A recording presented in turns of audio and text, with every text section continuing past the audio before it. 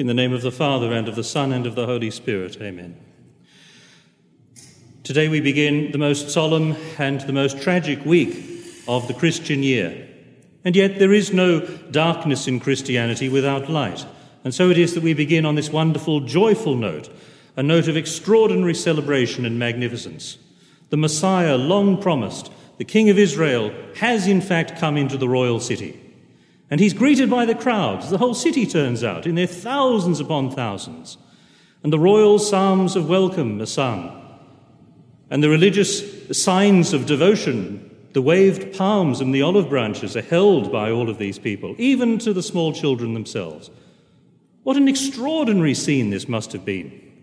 How very far from the years at Nazareth, when our Lord was brought up in the little workshop of St. Joseph, living the humblest of lives in a hidden town in a remote part of the world. But of course, there were those who would have remembered, and chief among them, our Blessed Lady herself, to whom the Archangel Gabriel had promised at the moment of the Annunciation that the God would give her child the throne of his father David, and that he would rule over the house of Jacob forever.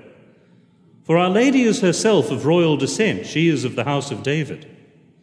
And it is a throne and no other form of political power which has been offered to our blessed Lord and been promised to him.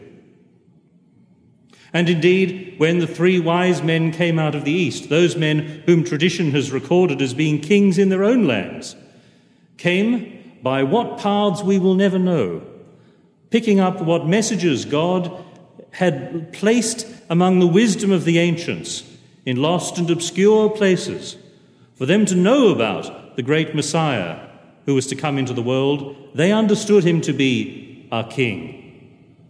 And so it was that they sought him. And of course, as we know, in his paranoia, Herod, the cruel ruler of Israel in that day, sought only to confound the will of God and to commit a dreadful crime. Nevertheless, their knowledge was true, for it was the King of Israel that they sought. And of course, as we know, they brought him royal gifts.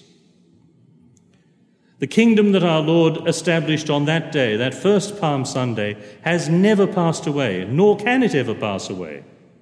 And we are his subjects still, even now. And yes, I know you're thinking, but the acclamation of the crowd on that day was a shallow thing and a fickle thing. All of that is true, we know. But we know that some of the same voices that may have acclaimed him on that day were calling for his blood only a few days later. Some of them, yes, but not all of them. In fact, the city promised its Messiah, received its Messiah, acknowledged him as that.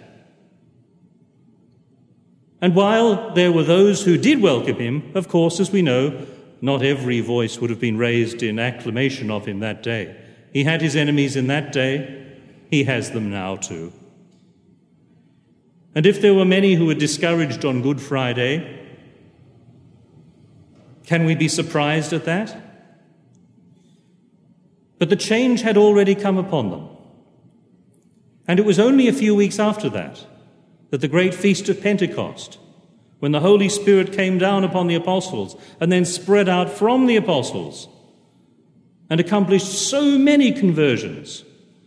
And there, in that very same city, the city that had acclaimed him and welcomed him, it is evidence that this was no passing shallow acclamation of the crowd, but a real conviction which has not passed away.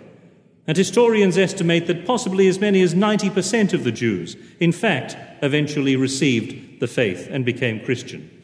So the mission to the Jews was a success. Our Lord's preaching, our Lord's acclamation, the promise of the prophets and of the patriarchs was not in vain. It was fulfilled. And our Lord went about this deliberately. And so we read in the Holy Gospel that he asked for an ass and its foal to be brought to him, so that he might fulfill on that occasion the prophecy of the prophet Zechariah about the Messiah coming into his great city. Now, a kingdom is not a dictatorship. A dictator requires military forces to keep people in order. He has no respect for the law. But a king governs with the offered love and consent of his people. It is given to him freely, and he needs no brutalizing military forces to keep the people down. On Palm Sunday, the people of Jerusalem, the people of Israel, gave their assent to their king. That is the same assent that we give him too, and he remains our king. And no flowers which could adorn a church are as beautiful as the royal palms, the heraldic symbol of the kingdom of Jesus himself. We will remain faithful to him, even if there are crowds who call for his blood later on and repudiate him. We, his true subjects, will never abandon him or repudiate him. And we will hold fast to our palms and cling to them in the face of every denunciation, of every repudiation and calumny. They are our permanent witness of the kingship of Christ over us. And when at last the Lord comes for us to lead us in procession to the great temple, to the heavenly city, we will have our palms in our hands ready for him, to honour him and to cherish the kingship and the kingdom which he has established and which can never pass away. In the name of the Father, and of the Son, and of the Holy Spirit. Amen.